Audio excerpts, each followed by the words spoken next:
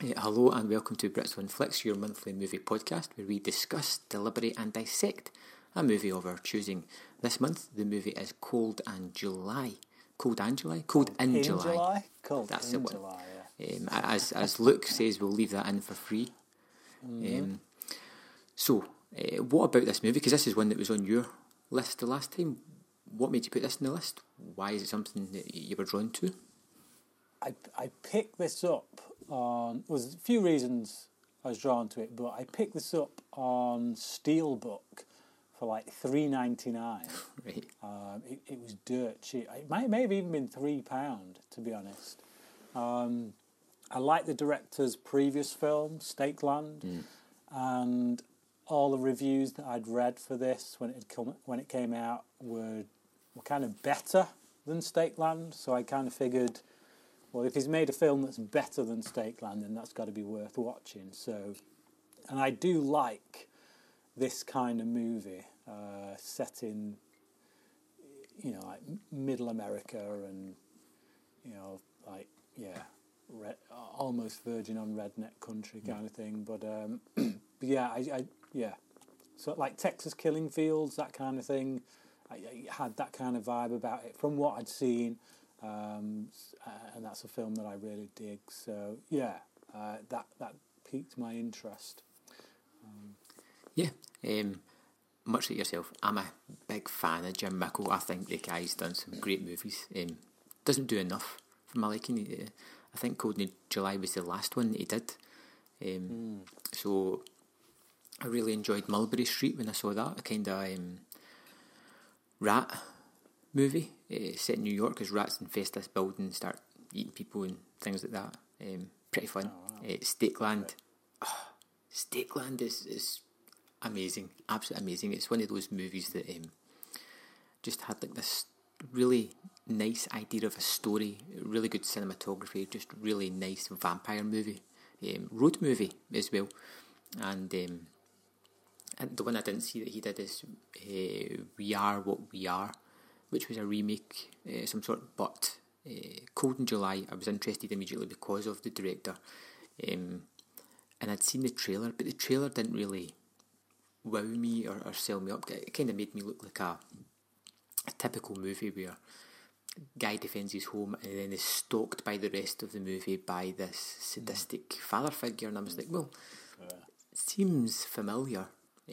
Of course, seeing the movie now, I kind of understand why they didn't show other things, because it would have ruined it. It would have ruined it. Yeah. And I was all like, we'll check it out, and we did, thanks to you picking up.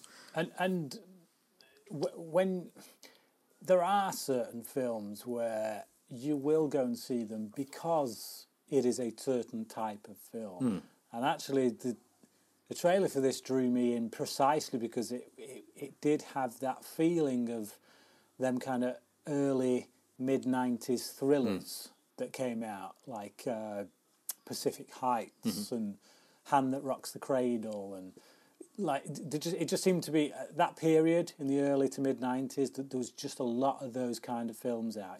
Psycho kind of invades the home of a middle class kind of American family, and we don't get too many of them these days, to be honest. Not as good as those films from the 90s. So that was the film I was expecting to see based on the trailer. I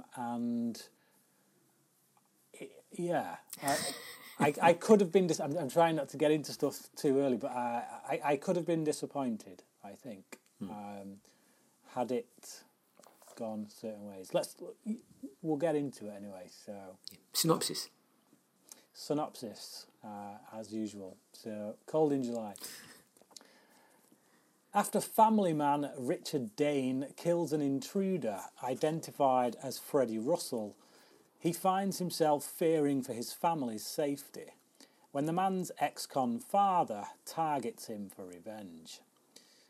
But as the two men begin to realise that not all is as it seems, they decide to take matters into their own hands, employing the help of a private investigator. When danger lurks at every turn and even blood is not as thick as water, it's going to feel very cold in July. Yeah, it's not a title that lends itself easily.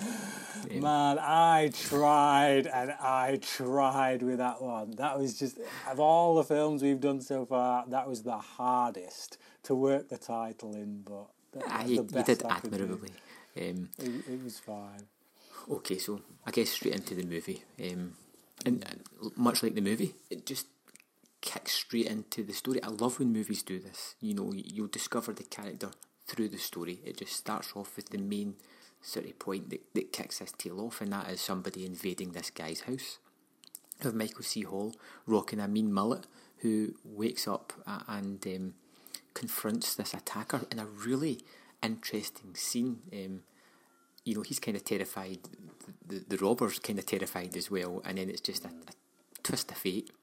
It causes him to shoot, you know, and things are changed forever after this. What did you think of the opening of the movie? Yeah, I loved the opening. It made me think of a history of violence in a way. And I mean, that film, it kind of has that vibe as well, that Midwestern town about it. So I think maybe that's where I felt the film was going to go, only without him turning into the ultimate badass. Like I thought it would just keep escalating and escalating, until he had no choice but to do something that, you know, like that breaks that middle class cool, I guess. Gets him so riled up, he ends up, you know, because the way he kills this man at the beginning, he certainly doesn't intend it. No. He does it because he's scared. Yeah, he's scared witless. Is it the clock chimes? Yeah, the clock chimes, and then he pulls the trigger. But it's certainly not his intention. He's more scared than anything else. But it's funny you saying that. Like you expected things to escalate and escalate, and him to become the man that reacts to the situation. Because technically, that is what happens, just not in the way you're expecting it to. Yes. Yeah. Well, this is it, and that's the main thing with this film. Really, is that it kind of subverts your expectations. While meeting them at the same time. Yes, whilst meeting them at the same time. Because how quickly this guy... Because for anybody who hasn't seen it, obviously we do spoilers in this, and the way we discuss it, it probably ain't helpful if you haven't seen the film or at least know what we're talking about. So this kid gets killed. We never find out who this guy is, but the police do a bit of a double switch, because they've put this other guy who's going to testify on the mafia into protective custody. So when this guy, this Michael C. Hall character, when he shoots this other kid, they use that body and they put it in the papers as if it was this other guy, the one who's gone into the witness protection program. So the father of that guy thinks his son has now been killed, and when he gets out of prison, he goes and he targets Hall's family. So from that point on, once you learn, until we know that what's going on with the police and the witness protection stuff, we just assume this guy's got out of prison, he's found out his son's going to die, and he's coming for him. And so you've literally got no other reason to think that this film is going to go anywhere other than this guy terrorising him to breaking point. Yeah. And they even set up a few of those tropes in the beginning of it, where like the cop kind of, you know, like he goes to the police and he says, he's threatened my family, and he's like, well, how's he threatened your family? All he said is, you know, a few nice sounding words. You know, your son looks like you. Ooh, and it is that thing that they always used to do in those 90s thrillers, where we know that this guy is a threat. We know that he didn't mean it in the nicest possible sense. There's a dark undercurrent in the way he's saying these things, but the police weren't there, so they didn't see it the way we saw it, so they can't act on it. So you just think, or at least I thought, that that's how the film is going to play out. It's going to be more and more of this kind of stuff until it escalates to a point where this guy has to act. and become something that at the beginning of the film he wasn't. So, and like you say, it subverts those expectations by making this guy become that thing he wasn't, but much quicker and for very different reasons. So when he figures out that this whole plot by the police, or that something dodgy is going on, and he kind of stops the police from killing this guy, the father of this other guy, the two of them suddenly become like the worst buddy cop team ever. Because you don't trust this guy at all, because you know he's an ex-con. You know he's just get out of prison. Clearly his son is up to some dodgy stuff. And he has threatened Hall's son. You know, he was stood over his son. We didn't know if he was going to do anything, or whether he was just scared off when the police showed. So for all intents and purposes, he may have been in that house with every intention to kill this guy's son. So we've got no reason, really, to root for this guy. But Mikkel and the other guy who writes, Demichi or something, D'Amico, I can't remember his name, but he deserves credit because he works with. He was the main guy in Stakeland. Yeah, and I think he's one of the cops here as well. Oh right, okay. Well, they're clearly a very creative team together. They work together quite a lot. I think part of the magic of the movie is the characters, because they don't really do or say much, but you have a complete sense of who they are just through small actions. You take Michael C. Hall's character, you know, it's such a strange character. He's a framer, you know, that's his job, and even just doing something as simple as after this event, going to the diner and having a beer, somebody just says, well, it's not like you get an idea of the weight of this event. She says it's a bit early for drinking, isn't it? And he says, not today. And you get lots of things like that with these characters all the way through it. You know, Sam Shepard's character, who is the supposed murdered boy's father, the escape or the convict that's got out.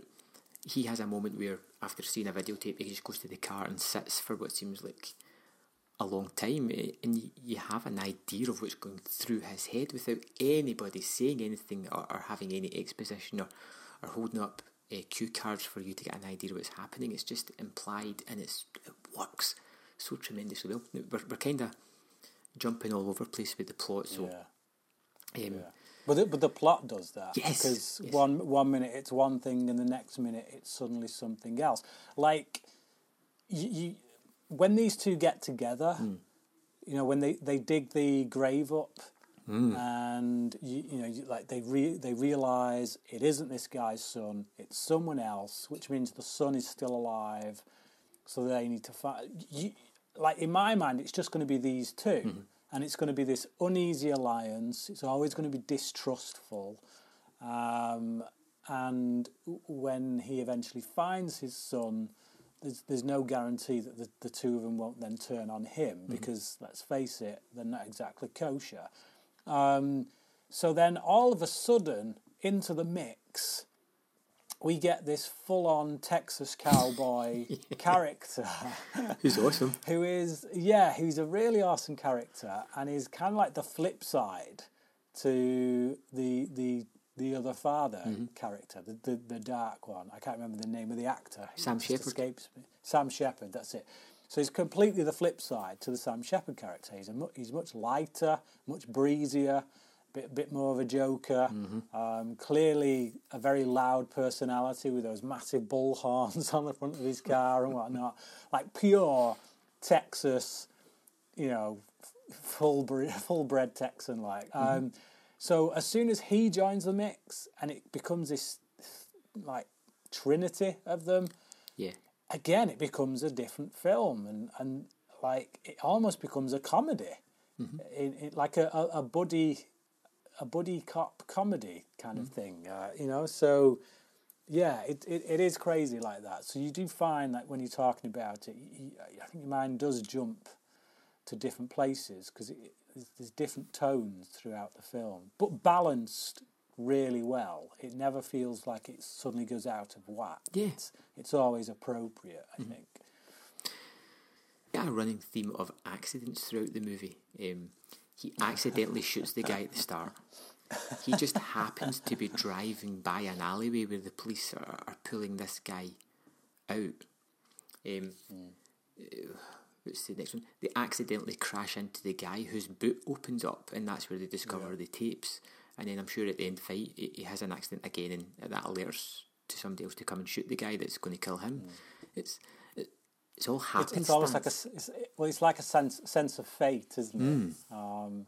Like for me, the overarching, I guess, theme of what the film is really all about. Righteous justice. Well, no, I think it's like, do you know, in The Dark Knight, there's that quote where he says, "You either die a hero or you live long enough to see yourself become the villain." I almost feel like there's a version of that quote that applies to this, only it's slightly different, and it goes, "You either protect your children from the world, or you have to protect the world from your children." Yeah. And I think that's really what this film is about. You've got this one guy who is a family man. He as an act of bravery, really, at the start of the film, because he doesn't know who's in his house. There could be more than one assailant, but he's there to protect his family. You know, he goes out. He doesn't want to kill this bloke. He doesn't go out there and just commit cold-blooded murder, but he goes out to defend his family, to protect his child who's sleeping in the next room from the world. And that very same world that has encroached into his house is the kind of world that Sam Shepard's son is very much caught up in. And Sam Shepard, at that point, realises that actually he's got to do the reverse. He's got to protect the world from his son. And who should bear that responsibility is the question, I guess, that the film is posing. And who better to bear that responsibility than the father? Which, I just think, brilliantly handled, I think, from start to finish. And I think you see, just within the three characters themselves, a sense of a very strong moral compass. You know, they see something wrong, and almost unspoken bond decide to just deal with it. You know, circumstances be damned. You know, if they have to do some damn nasty things, that evil is going to outweigh the sort of greater evil that they're taking out. Type thing. There's some fantastic scenes in the movie. We've talked a little bit about the opening, which I think is great, but I think one of the scenes that I really enjoyed was when the police are staking out Michael C. Hall's house because they're expecting Sam Shepard to turn up at some point, and that they're all outside watching and they're inside the house, and you have this tense sequence of where you suddenly realise that he is in the house already, and he's just standing over the bed, water dripping off him. Just look at what an awesome scene that, again, I didn't see coming. This movie offers surprise after surprise after surprise. This was a terrific scene that really mounts up the tension, the thrills. You didn't know what was going to happen to this family, into an exciting chase sequence. What did you think of this scene, Brian? Yeah, just exactly what you said. I mean, the surprising thing for me was when they caught him. When they radio through and say, "We've picked him up, we caught him." That's that. Because that's when you realise, well, okay, we've got another hour at least of this film to go. So where are they going from here? So yeah, that's when it kind of turns on a dime a bit. But what did you think about the wife character? Because there are times when she runs a bit hot and cold. Like you can tell the two of them love each other. They are happily married. We get enough moments between them where they laugh with each other, where unfortunately he lies to her about going on this trip. He can't very well tell her the truth because there's no way in hell she would let him go. But you know, she doesn't hold him back from it. She has a little bit of a moan because she's going to be left with the son for the week, but that's understandable. But she's still supportive of him and his plans to grow the business and things. And yet there are other times where, for me, I kind of wanted a bit more understanding, because the guy's literally just shot someone and killed them, you know, and I think it's literally like the next day, if not like a couple of days after, and he shouts at his son. They're in a restaurant and he shouts at his son because his son just interrupts them, and she just kind of gets up and walks out. And I don't know, I guess in that moment I kind of feel for him more, because I'm like, what's he going through right now? You know, like the what he's processing, what he's done. I don't know, how does that sit with you? That's the genius part of the movie for me, because this is the typical throwaway character, the wife who's there just in the background doing stuff, and if she was like really sympathetic to him, it's always putting the story onto him. But this is an event that affected the full family, and it's real in the manner that people run hot and cold, you know, and it feels, the conversations feel real, and even when they're in the diner and she kind of storms off, it feels genuine. You know, people don't always say the right thing or do the right thing. They run hot and cold themselves, and it feels natural and real. And I think that's the thing about this movie. Even the sideline characters get the small moments to make them feel like genuine people, and you buy into that relationship like that. No couple I know run constantly just on an even keel. You have your ups, you have your downs, but you as a couple, you work through it as you normally do. You understand people have the tendency to just be like that, and that for me felt very genuine.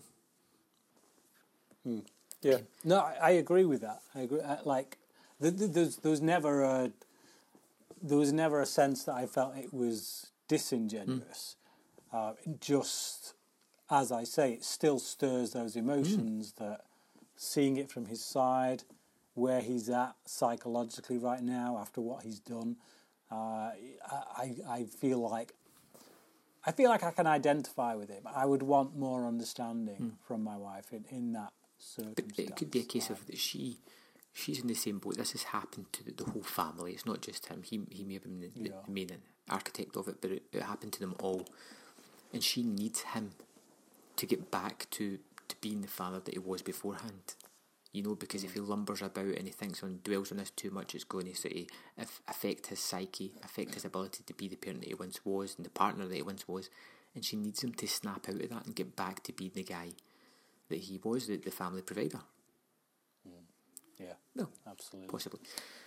One more scene just quickly that I want to talk about is the Sam Shepard being drugged and left on the train tracks. And it's you just have the character having this moral choice.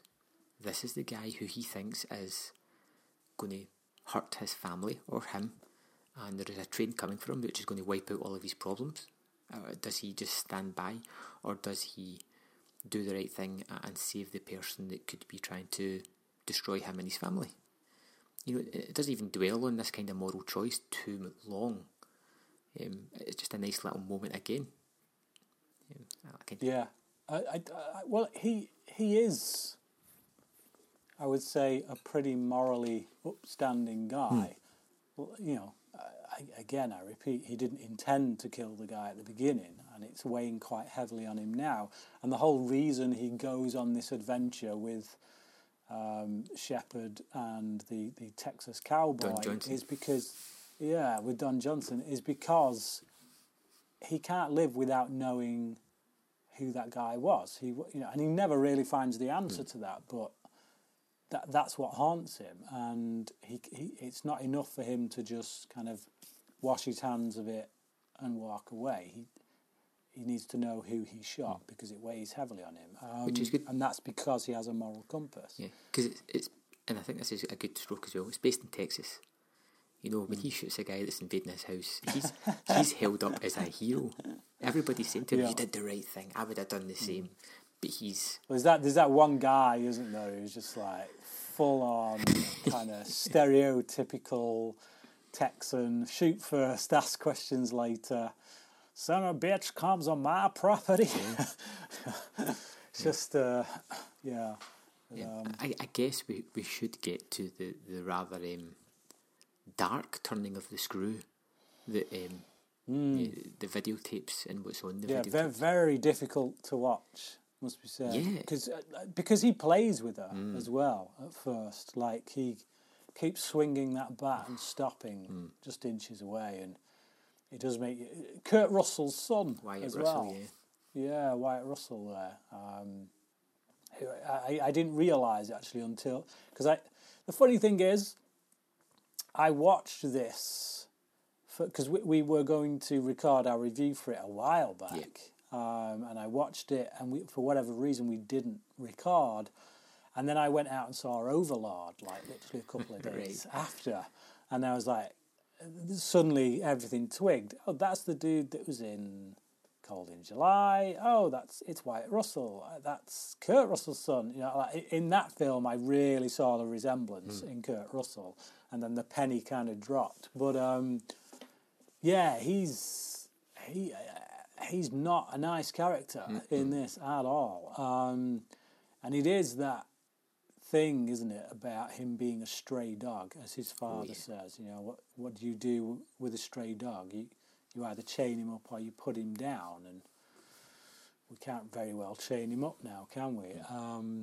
So, yeah, it kind of leaves only... But it also calls into question the moral implications and repercussions of the witness protection program and the people that it defends in order to get other criminals. It's like the FBI create this tier system where they allow certain crimes to go unpunished just so that they can get to, you know, what they perceive to be bigger organised crimes, to get to the mafia. But what this guy's doing to these women, man alive. Yeah. And that kind of leads, I suppose, to the sort of end sequence of the movie, the big bloodbath, I guess we should call it, because it is, where these guys are setting up for another horrendous video. Yeah. I mean, you can't help but just feel that these guys are just cleaning house and quite rightly doing it. In the action. I do. If there's one thing I'd have changed, I wouldn't have killed Sam Shepard's character, and that's not me being all, no, I really liked his character and I wanted him to live. No, I think we should have had... How I would have ended it is the three of them get out. Obviously, Sam Shepard is a bit banged up. He's been shot, but he lives. And then I would have had it where he's quite, you know, quite stoic in the face of, you know, when he's with those other two guys. But then we see him on his own in a room somewhere where finally everything just on top of him, and he just breaks down. And I would intercut that image of him breaking down with the final image of Hall's character climbing into his bed with his family, because I think it would really feed in nicely to those themes that I talked about, which is that, you know, you've got this one family who's done everything that he's done to protect his family, and then, like I say, intercut that with Shepard's character breaking down. He's got nothing left, but he's done it because he felt that he had to protect the world from his own son. And having those two edited together at the end, I think, would have been a much stronger ending that would have really brought out that theme in a much better way. I felt the filmmakers probably thought they can't let the father go after this. There's no moving on from that. So they kill them. But for me personally, that was the wrong way to go. It doesn't like destroy the film. I don't think it's a dissatisfying ending, but I just feel like, yeah, they could have done something different. No, that's an interesting idea. Anything else you want to discuss about Cold in July? Yeah, one thing is the score. I remember liking the score the first time I saw it about a month ago, just before I went to see Overlord. But then I watched it again last night, just before, because we were supposed to record this last night, but you had some trouble and couldn't get on. So with that time that we were going to spend recording, I decided to watch it again, just to get the film fresh in my mind for today. And because I didn't have to pay so much attention to the narrative, because I knew what was going to happen, I was able to just kind of relax into the film a bit more and look at other things. And the score, I really enjoyed the score. It jumped out at me a lot more this time round. So much so that actually, as soon as I watched the film, as soon as the film was over, I got it on my Spotify. And I actually, when I went for my morning walk this morning, I listened to the score, and it's one of those scores that you can listen to outside the context of the film, and it's still just a damn good score. So yeah, really appreciate the music to this film. Excellent. So do you want to wrap up? Yeah. Do you want me to do it first? Yeah, why not? Okay. I think this is really solid work. I was very, very close to giving this a 4.5 out of 5, because on the second watch, it was not only as good as it was on the first one, but I actually think it improved. I was able to draw those themes out of it the second time round, and a lot of the subtext that was in there. I think this is a better film than Stakeland, if I'm being perfectly honest. And I liked Stakeland quite a bit. But there's something about this that feels very well calibrated.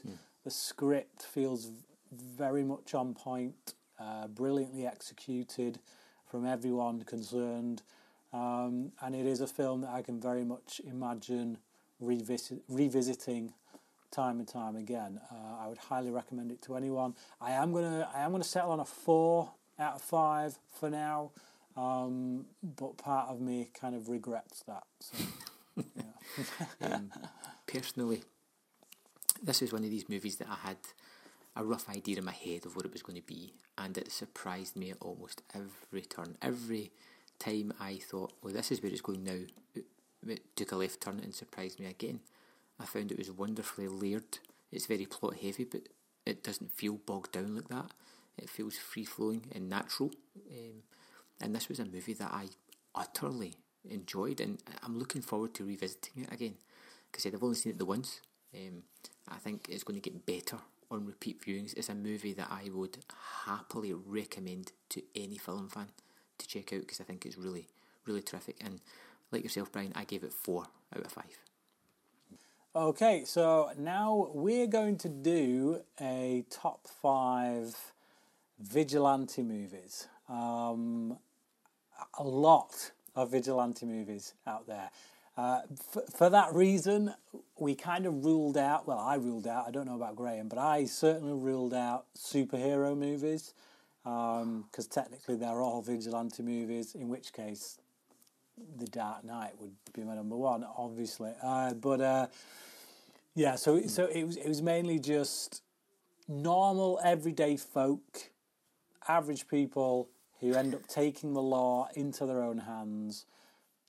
That, to me, was a vigilante movie. That's what constituted a vigilante movie. So, even so, there's a lot of them out there. But who's going to go first? Well, first, can I just say, this was one of those lists that it goes either way for me. Either I instantly know which 5 I'm putting on it, or like this, I need to go to Google and start going vigilante movies, and then I go through them all and list them, and then I start crossing them off, going, I'm like, I can't remember that, or it's been a long while since I've seen it, and then I end up with 5 that's on my list, and I look at it and go, that's not a good list. So, with that being said, why don't I go first? Go on then. if I can remember anything about these movies at all. My number 5 is the James Wan directed, Kevin Bacon starring Death Sentence, which is very much like Death Wish. A mild-mannered man whose life is turned upside down when someone close to him is murdered takes revenge against the gang who perpetrated it. But Kevin Bacon is one of these actors that I really do like quite a bit, and James Wan is one of these directors that I think is getting better and better. And this was a kind of sidestep away from horror, a little thriller movie that gets extremely bleak and bloodier and greyer as the movie goes on, and it's one that I've only seen the once, but it stuck with me as something that was rather memorable. Okay, I might need to watch it again. I have seen it. I didn't rate it all that highly, but then I wasn't the biggest fan of Saw either. But I don't know. I'm coming round to James Wan and his style. He's done a few films recently that I like. Maybe it's primarily his horror stuff that I'm not a fan of. I don't know, but okay. I do want to just mention 3 honourable mentions and give reason as to why I didn't put them on the list, and they are V for Vendetta, Munich, and Gran Torino. Now, Gran Torino I didn't put on because the point at which our hero kind of takes matters into his own hands literally happens in the last 5 minutes. Up until that point, it ain't really a vigilante movie. It's something else, so I don't really count it as a vigilante movie per se. Munich is definitely a vigilante movie, but it's more about terrorism. It's kind of, it's more a wartime situation in a way, freedom fighters, whatever kind of. So, but it is still kind of a vigilante movie. But I felt a bit dodgy putting that on there. V for Vendetta, it kind of veered too much into the comic book superhero world, so I left that off there. Okay. I won't object if you have one of those on your list, but I think I've got one that we'll get to it next. Straddles that line. Okay, yeah. No worries. Okay, but that's those 3 films to me are better than any of the films that are in my top 5. Yeah, my list is all like genre kind of stuff. Yes, yeah. Because I tried to stay like really within that idea of one man goes up against the system. So one man takes the law into his own hands. Not a team of men, not a superhero, none of this. So with that in mind, my number 5 is Walking Tall. I love Walking Tall. It's a really short movie. It's about 80 minutes long. It may even be shorter, to be honest. I think the credits are about 5 minutes of that running time, so it's probably more likely 75 minutes long. But it's just a blast. It's very efficient in what it does.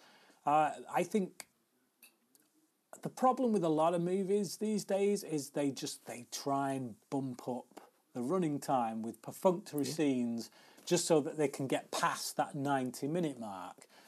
The way I see things is you don't have to do that. If you've got a 70-page script, if you've got an 80-page script that's really tight,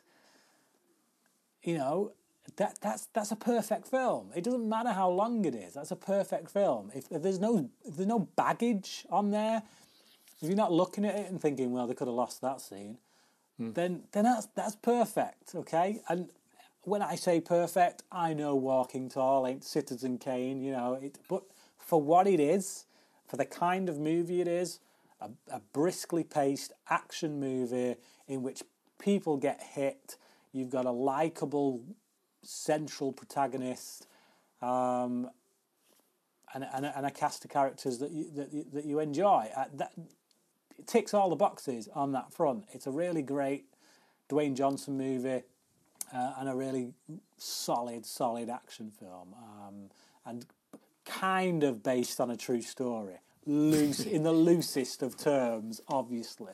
But yeah, a Walking Tall for me. No, I like it. I agree with you. If I see a movie that's like 75 minutes, 80 minutes, I am probably going to give that a chance at some point, just because I'm like, that's a sweet spot. Yeah. No, it's not going to outstay its welcome, hopefully. Okay, my number 4, and the one that straddles the line, I think, of me cross, is The Punisher. The Dolph Lundgren version. No, the Dolph Lundgren. No. The Thomas Jane version. Okay. Again, it's not the greatest movie ever, but I have a lot of fun with that. It's got some good action set pieces. Look, a man his life is turned upside down when someone close to him is murdered, and he gets revenge on the gang that perpetrated it. Sounds rather similar to Death Sentence, I know, but a lot of them are going to sound that way. Yeah. This is the kind of the very definition of a vigilante film, really, isn't it? It's like I kind of like Thomas Jane. I like him in this role. Yeah. I like some of the action set pieces. The one with the sailor, particularly, is really a lot of fun.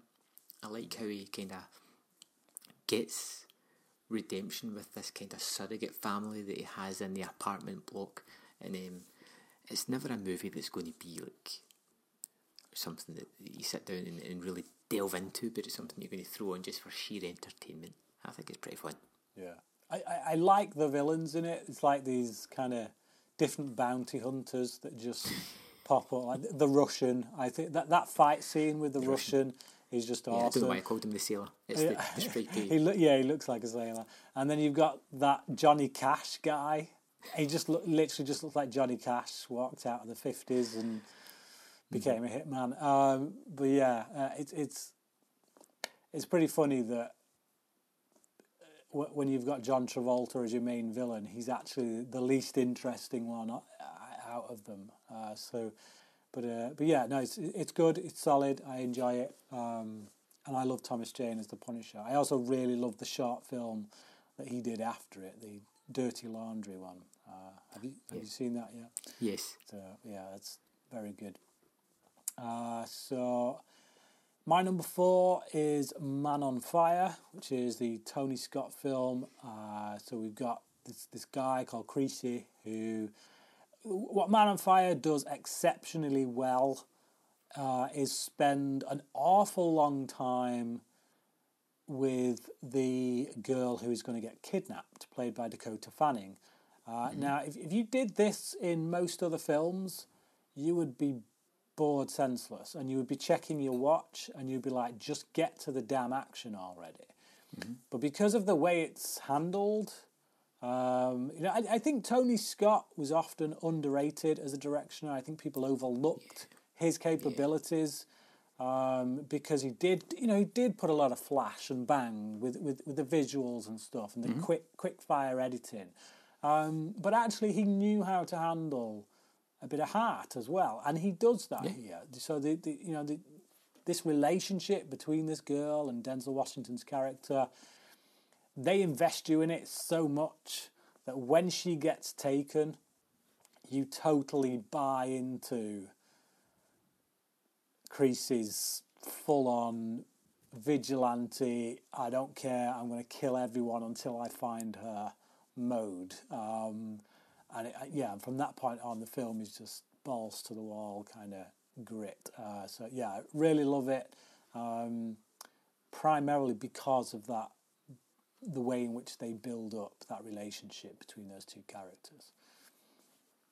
Yep, it should have been on my list. It's not. Oh. I think because I put it on a list a couple of episodes back, my top 5 Denzel movies. Yeah. My number 3 is The Boondock Saints. Obviously one of Brian's favourite. Two brothers' lives are turned upside down when something close to them is murdered, and they decide to take out the Boston underworld. I like this movie a lot. I know it has its detractors, but yeah, it's got Billy Connolly in it as the mad assassin. It's got the two brothers that I do quite like. I've never seen the sequel. I don't know if that's a good or a bad thing, but it's got some good action set pieces, some nice direction, and to go along with it, I don't know if you've ever seen the documentary. Overnight. I was waiting for you to finish so I could mention it. I have seen it. That's amazing. I actually had Overnight on DVD, and Boondock Saints was on it as a special feature. Oh, man. Man, what a story, though. How could he blow up like that? Man, that was... basically, he thought he was the next Tarantino. Yes. He had it in his head that he was the next Tarantino. In his mind, he was as good, and he was working with the same producers, Bob and Harvey Weinstein, particularly Harvey Weinstein. It's like a swear word now in film circles, but back then, Harvey Weinstein being as powerful as he was, and this guy, Troy Duffy, his name is, he had such belief in himself and this film, Boondock Saints, which I gotta say, I have seen it. Well, I've not seen it all. I've seen a lot of it, and I couldn't get through it. I thought it was so appallingly bad, and I feel like because I saw the documentary first, Overnight. Right. That's what it's called, Overnight. I didn't see it overnight. It's called Overnight. And I recommend it to anyone. If you have not seen this film, not Boondock Saints, but Overnight, seriously, if you want to see how a career explodes and then implodes within the making of one film, I kid you not, it is the most entertaining thing you are ever going to see.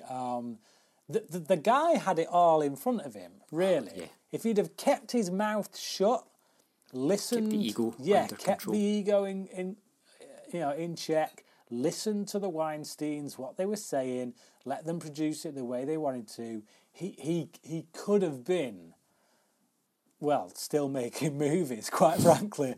But I don't even know how he got Boondock Saints 2 made, to be honest, because basically after this, the Weinsteins just...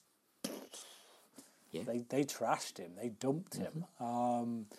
But no one would take his calls afterwards. So I do like the Boondock Saints, so I do enjoy it. I watched it. I put it on, and I kid you not, it felt like a student film. I thought the acting was terrible. I thought the way it looked felt very much like a made-for-TV movie. I don't know. It felt like somebody wanting to be Tarantino, trying to do that. It does have that. Yeah. Oh, I can do the cool dialogue in which everybody's hip and postmodern, and it's just. But like, then everybody did that in the late 90s. Yeah. So he felt like a knockoff of Tarantino to me. I don't know. I know loads of people who really rate it.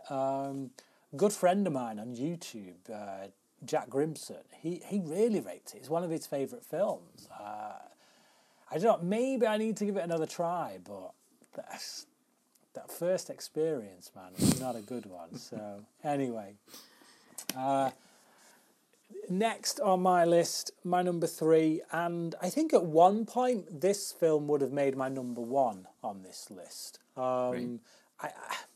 I probably have seen it more than any of the other films on my list, and it probably still deserves to be at number 1, quite frankly, but over the years it's waned on me simply just because of how dark it gets. It's one of those films where I watch it, although saying that, we're going to get to my number 2 choice as well, but my number 3, it's one of those films where when I watch it, it feels like... Tell us the title, Brian. It feels like it's pressing down on me, and that film is Dead Man's Shoes. It's a British film. Shane Meadows directs it. It's brilliantly made, and it's got one of the best performances from a British actor, for my money anyway, in this kind of film, which is Paddy Considine as this guy who comes into town. And he basically he was in the military. He's come back out of the military, and he comes back to avenge his brother. His brother was bullied, by this local gang, but his brother is special needs. You know, he's not quite with it up there.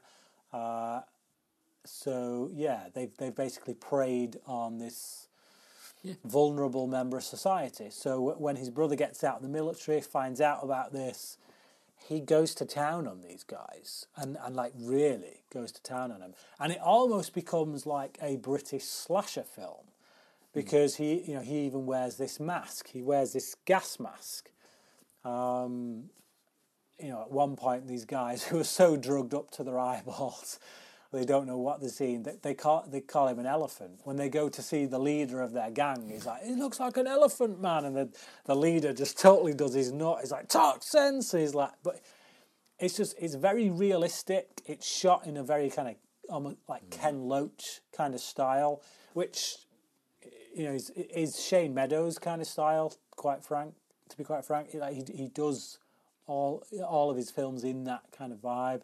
I like it. I like him as a director, and it's just it's a gut punch. Quite frankly, when you watch it for the first time, we don't get many films like this in Britain. We particularly around the time this was made. We either got gangster flicks that wanted to be the next Lock, Stock and Two Smoking Barrels, or we got period dramas starring Keira Knightley. That's about as or we might get the working title Hugh Grant movie of the year. That was it. We kind of have those three different types of movies. So when this came on the scene, it was a horror film. It was a gritty drama. It's a slasher film. It works on so many levels, and it's just really expertly handled. But for me, it's the two performances actually. The central one by Paddy Considine, which is excellent, and Toby Kebbell, I should say. I think this was the first thing Toby Kebbell did. I think, and outstanding. Yeah, when I saw it, it was one of those cases where I couldn't tell if they'd got someone who had special needs to do the role, or whether it was someone who didn't but was playing it. The performance was that good. I people in the horror world who like slasher movies, I often try and get them to watch this because it tends to be one that, particularly American side of things, few people have actually seen it. Dead Man's Shoes. Yeah, I think you win, Brian. That should have been number one in both our lists. To be fair, I didn't even register that one. It's a terrific movie. The one thing you didn't mention is the sort of mystery element, because you don't get the full story until right near the end. I was purposefully trying not to go there, so my bad. Yeah. Okay. And moving on. Moving on. Okay. Moving on. My number two, and again, please don't judge me in this list. I felt as if I was short on options. My number two is Four Brothers. Four adoptive brothers' lives are turned upside down when someone close to them is murdered, and they exact revenge against the gang that perpetrated it. I really, for some reason, I don't know what it is, Mark Wahlberg movies, there's a certain few of them that you just know aren't great movies, but somehow, for some reason, they are immensely rewatchable. Thinking things like Two Guns. I've watched that far more times than I probably should have. Same with Four Brothers. It's one of these movies that I put on and I enjoy the hell out of it. It's background noise, isn't it, really? Yeah. It's good background noise. I'm sure it's John Singleton directs this one as well. Yeah. Not a fan, gotta say, of Singleton on the whole, but... Yeah, there's a couple of things that I'd like. One. Four Brothers, basically, yeah. Did he do the Shaft? He did. One? He did, yeah. Oof. Yeah, which is getting a reboot sequel this year. Yeah, so I hear. Anyway, I do enjoy Four Brothers. I like the cast of the brothers themselves, the little mystery tale, trying to figure out what happened to the mother, them sort of reconnecting while trying to solve this mystery and get revenge. And it's just one of these silly, fun, entertaining, not to be taken seriously movies. Okay. Your list is so, like, yours is like low rent kind of stuff, and Yes. I've gone more for the other than Walking Tall, everything else on my list I'd say is pretty highbrow. Which brings me to my number 2 choice, which is Denis Villeneuve's Prisoners. So we have these 2 families, and their kids get taken at the beginning of the film, and the police can't really find them.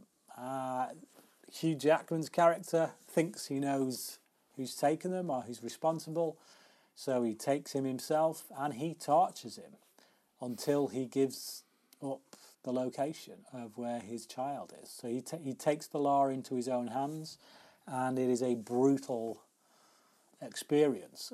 It's a very dark film. It's brilliantly acted on all fronts. You got Jake Gyllenhaal in here as a detective trying to track these kids down, and you've got a bit of a dark, twisted ending that, again, I won't spoil. But yeah, the whole thing just it's one of those movies that just asks, how far would you be willing to go? If it's your child, how far would you be willing to go? Nothing more to it than that, really. So. Yeah, I didn't even think of that as a vigilante movie, Brian.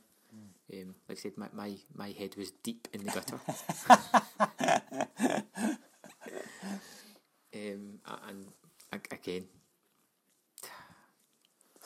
my number 1 movie is... Oh, where's it going? Quickly search something else. Go on. Where's it going? My number... Taken. No, it's a respectable choice. It's the obvious choice, I think. Yeah. One mild-mannered life is turned upside down when somebody close to him is taken, and he goes for revenge against the gang that perpetrated it. It's just... I think Taken probably gets a little bit more maligned these days than it should, simply because of the 2 extremely crappy sequels and the barrage of Liam Neeson old man action movies that came after it. Definitely. And it kind of robs the movie of the power that it has now. Again, I'm not saying this is the perfect movie. I think the girl that plays his daughter is far too old. far too old for the kind of role that she's playing. But it's all about Neeson, and it's all about that phone call that everybody knows, whether they've seen the movie or not. The kick-ass action. This is a movie that probably everybody's seen. When I went to the cinema to see it, I was the only person there. Nobody... it just seemed to be one of these movies that came into the cinema and left. Nobody talked about it. And again, it's probably been about, 10, 11 years since it came out. Yeah. Tremendous action movie. And it really did kickstart Liam Neeson into another resurgence in his career, which is good or bad depending how you look at it. Yeah. And the thing as well is that Taken actually it's quite an underestimated film, because it did kind of start that whole discussion about sex trafficking.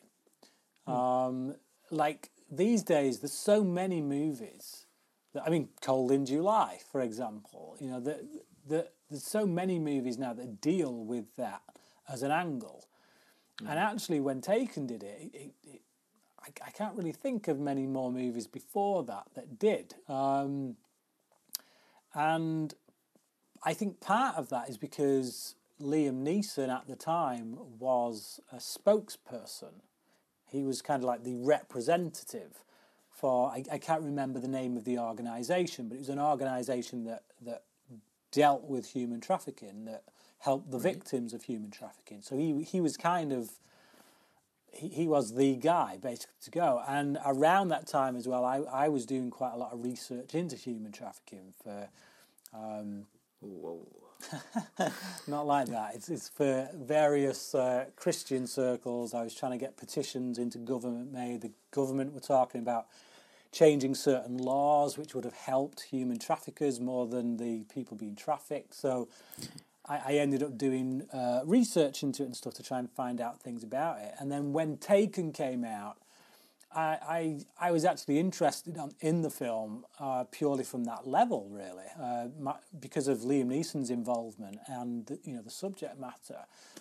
So when I watched it, it's easy to look at this film and just say it's a dumb action film, but actually, you take Liam Neeson's character out, remove him from the equation, a lot of the stuff that is going on in this film, the way they portray trafficking, how victims are caught at airports, the way they're manipulated, the way they're sold, and things like that, all those elements are actually pretty accurate with regards to how it works. So I don't think this film gets enough credit, to be honest. It's very easy to dismiss it, unfortunately, but yeah, I do credit it more than people often do.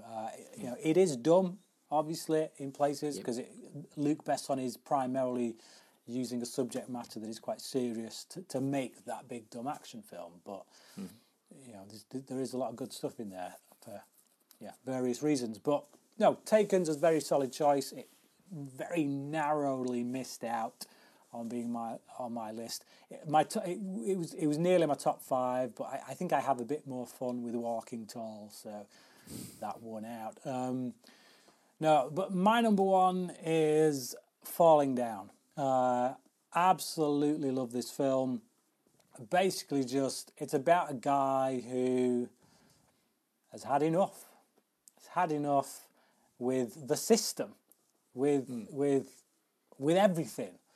And he takes matters into his own hands. He breaks the law at every turn, and yet every time he does so, nearly every time he does so, you can't help but feel that he's somehow right.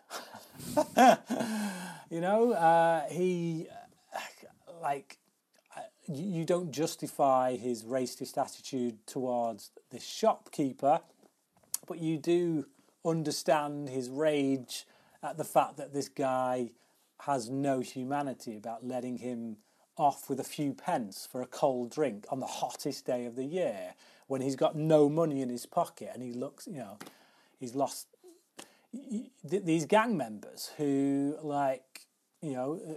try to rob his case, and he beats them off with a stick that he robbed from the store. You can't help but root for him in that situation. You've got this complete asshat who runs this military shop, who starts having a full-on rant about gay people and saying, we're the same, you and me, we're the same, and he just, we're not the same. And then when this guy turns on him, he ends up killing him. And again, can't justify the murder, but you can't help but be on his side.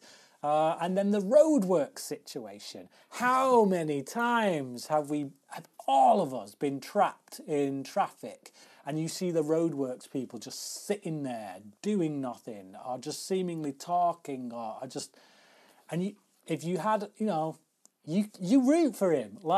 If I had a bazooka right now in that situation, I would understand it. Good on you for doing it. And then the weenie burger joint, when he looks at the poster, it is an injustice. You go to McDonald's or wherever, and you see these posters of the most succulent burger with crispy lettuce and these shiny buns, and you get this squashed ass thing with cheese that looks minging pouring out of it, and you can barely see the lettuce in it. And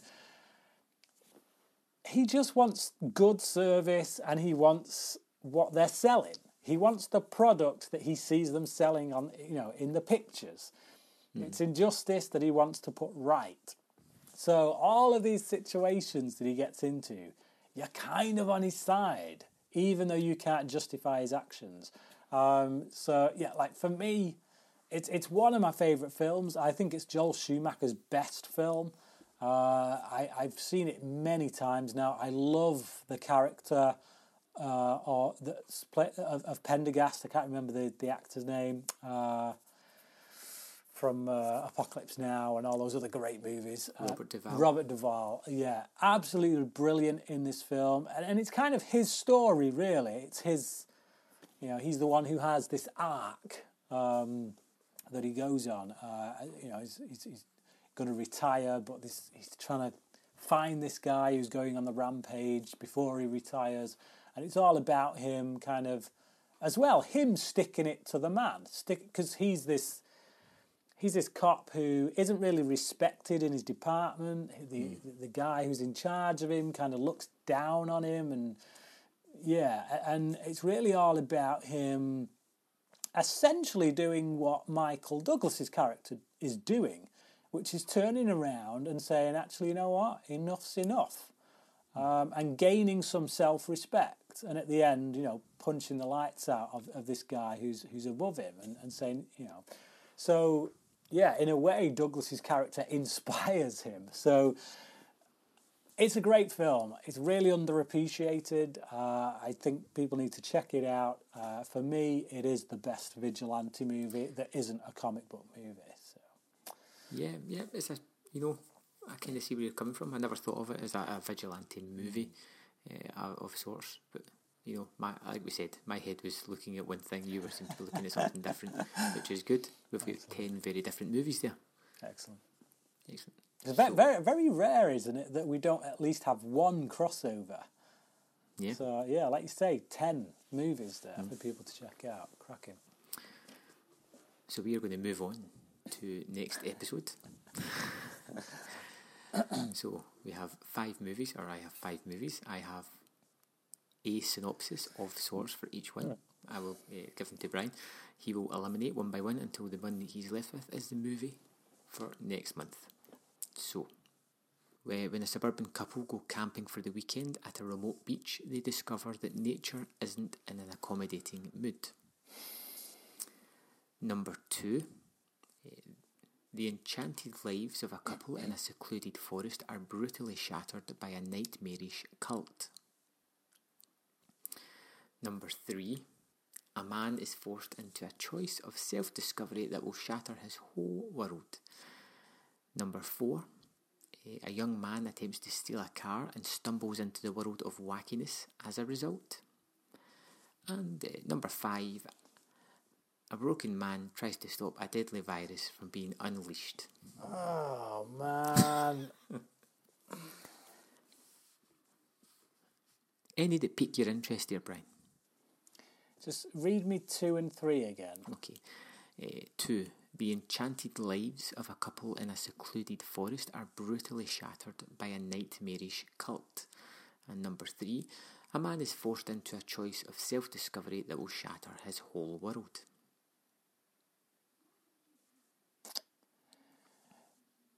Get rid of 2.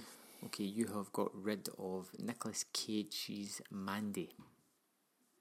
Oh. I was kind of hoping that was the one you were going to pick, not first. But yeah, I've actually, I've got that ready, waiting to watch. I've not seen it yet. That would have been a good one, actually. Okay, never mind. Oh man, what was number 5 again? A broken man tries to stop a deadly virus from being unleashed. Yeah, get rid of that one. You have got rid of 12 Monkeys. Oh, man!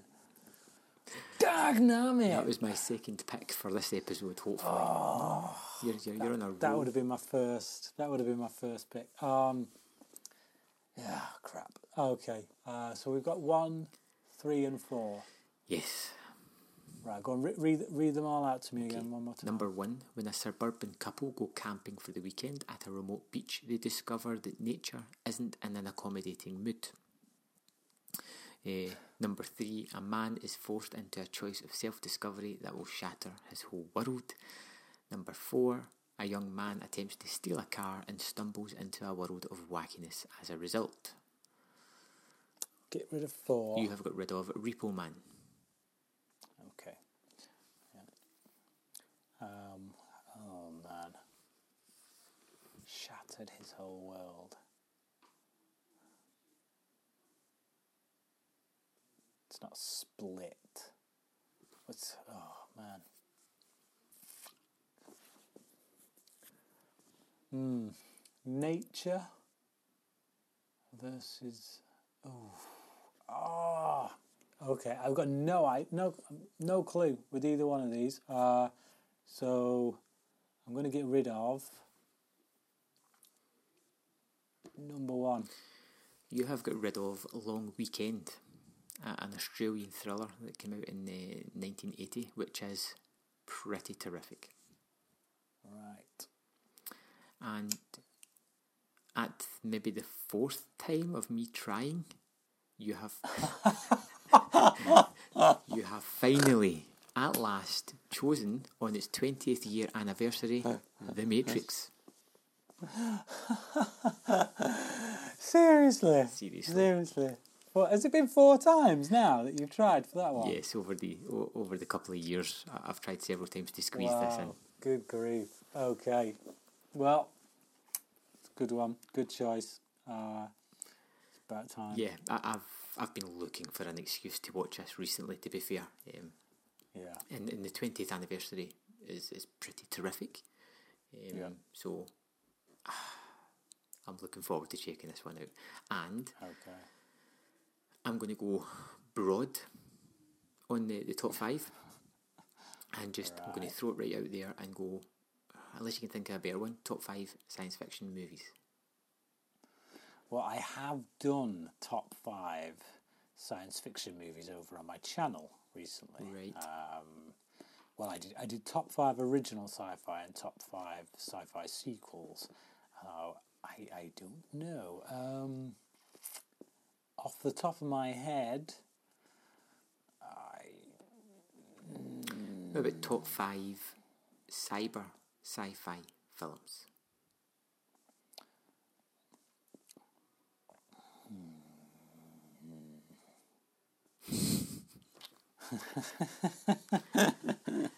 Gives me a reason to put Johnny Mnemonic on the list.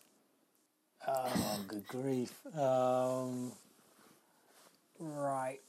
Okay. Top 5 cyber sci-fi films. There we have it. So I hope you enjoyed this episode. I hope you are enthused and are willing to go out and check out Cold in July. It's a pretty terrific movie. Of course, we would really appreciate it if you would nip over to iTunes and give us a rating. It really helps us get noticed and gives our ego a little bit of a boost. So thanks for listening, and we will see you next month for The Matrix.